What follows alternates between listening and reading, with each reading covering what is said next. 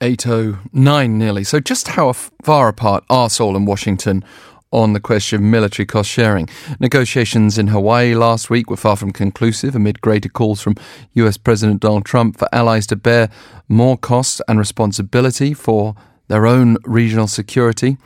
And actually, a new memoir by Guy Snodgrass, former chief speechwriter for ex-US Defense Secretary Jim Mattis, has come to the center, with Trump apparently, according to this memoir, calling for South Korea to pay a lot more, labeling South Korea a major abuser, claiming Seoul should pay $60 billion a year for US troops, around 12 times bigger than the huge figure that Seoul's already balking at, that of $5 billion that Washington is reported to have called for in these latest negotiations.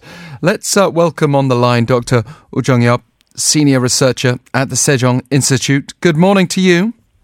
Thanks for having me today. Well, thank you for joining us. What are your thoughts on the crisis claim that recent developments on cost sharing, on the OPCON transfer, the break-in at the US ambassador's home by Korean students?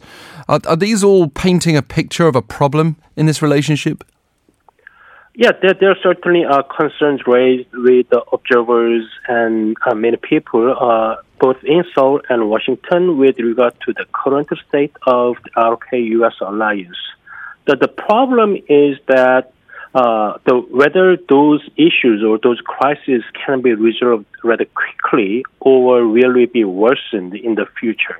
So maybe the break-in into the ambassador's residence can be resolved rather quickly compared to other issues. But the cost-sharing negotiations and OPCON transfers and like GSOMIA issues, the problem is that it doesn't look good, that it can be resolved in the near future. Right, yeah, we throw GSOMIA in the mix as well because we know the US is really trying to pressure South Korea to renew that military intelligence sharing agreement with Japan. But from November 23rd, as things stand, it will fall apart and the trilateral stand against North Korea starts to look a little weaker. But these two-day talks in Hawaii last week concentrated on military cost sharing, or primarily that's what they should have been about. Maybe some of those other issues came into play. The fact that every year now we've got to go through this negotiation process, how do you expect talks to unfold? Yeah, so we did not know much details yet about the current state of the negotiations. Only thing that we know for sure is that there are like big discrepancies between two parties. And we all know that, and as you already mentioned, that President Trump made $5 billion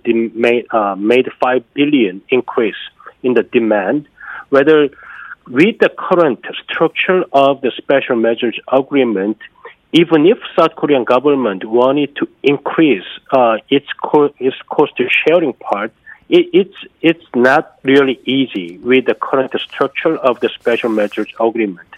So they either have to add more categories in the special measures agreement to increase, or they need to change so far in the first place. So I think it's going to be very tough negotiation between two parties. Maybe South Korea benefits, well, definitely South Korea benefits from this military relationship, but to put it in those terms completely ignores the benefits the United States gets. And I still hear some American citizens telling me that they're not really getting much out of this alliance. But most experts agree that actually the US gets a lot strategically out of being placed here, and we're even seeing talk of military officials from both sides discussing OPCON, and the US reportedly proposing to expand the concept of its combined crisis management operations with Seoul, which is currently limited to contingencies on this peninsula, to wider US contingencies. So knowing that, and potentially much more going on behind the scenes, can you actually see Seoul yielding to Washington's demand to raise the cost, even as high as $5 billion in 1 year? Yeah, it is true that Korean government is under the hard pressure from the U.S. government, and President Trump seems like he sticks to this $5 billion figure, and we don't know where this $5 billion figure came from. So, so I think it's also the problem for the U.S. negotiators that how they can make $5 billion out of the current structure. So it's going to be very difficult, and with the upcoming transfers and the role of CFC, Combined Forces Command, in the future, and you mentioned that the crisis management issues. So it's going to be very difficult for South Korean government to reject one thing and accept the other.